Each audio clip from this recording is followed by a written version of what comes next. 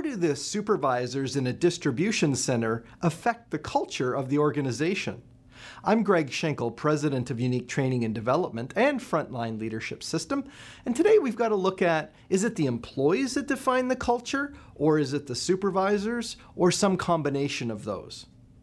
I think the myth is that most leaders think that the culture emerges from the behavior of the employees and that the supervisors really don't have much to do with it. Or maybe it's defined at the management level and the supervisors, again, don't play much of a role. The fact is that 26% of employees are more likely to leave their jobs when they have a sense of a lack of respect with their colleagues. So think about that. 26% will leave if they feel that there's disrespectful conduct with their colleagues. And you could probably agree that that tolerance of disrespectful conduct really is a reflection of the culture. So then the question is, how am I going to shape the culture so that it becomes high performing and respectful as well? We had one distribution center that had a turnover rate of more than 100%. And that means they had to onboard, in their case, 20 employees a week just to keep their headcount stable. And one of the causes of that is that they had, well, I'll call it a toxic culture. They really had this negative, I'm going to say punitive culture, where right from when you first arrived in the morning, there was a sign that basically threatened your employment if you did certain things. So very negative reinforcement. It's kind of like a prison in a way, or at least that's the vibe that it put off.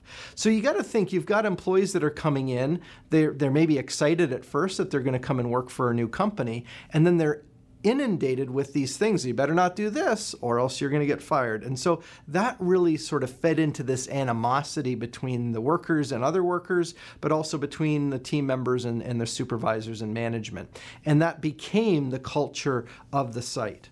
So what we did is we actually worked with them to see how would you instead make sure that you remove all that negativity from those initial first impressions, and how would you change the interaction to be more positive? And then what they noticed is that they could significantly reduce their turnover simply by creating this more respectful culture.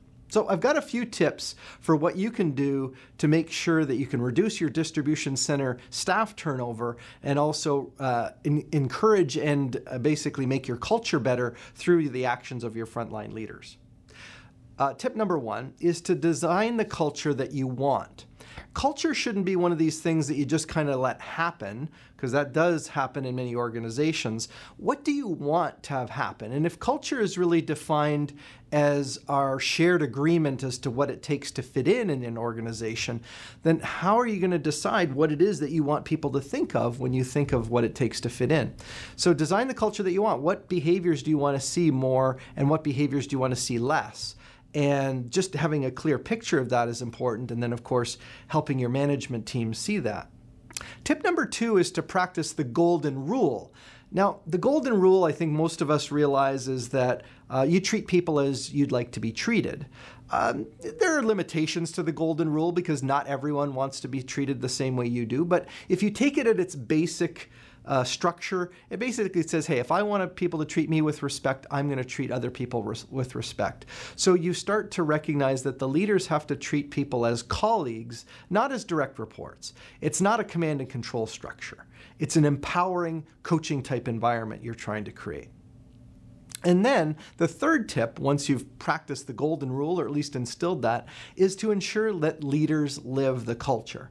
So at this point, it's not enough just to say, guys, this is the culture we want, and this is what that means. It's like, we're going to be looking into this. We're going to be measuring it. We're going to be asking employees for feedback.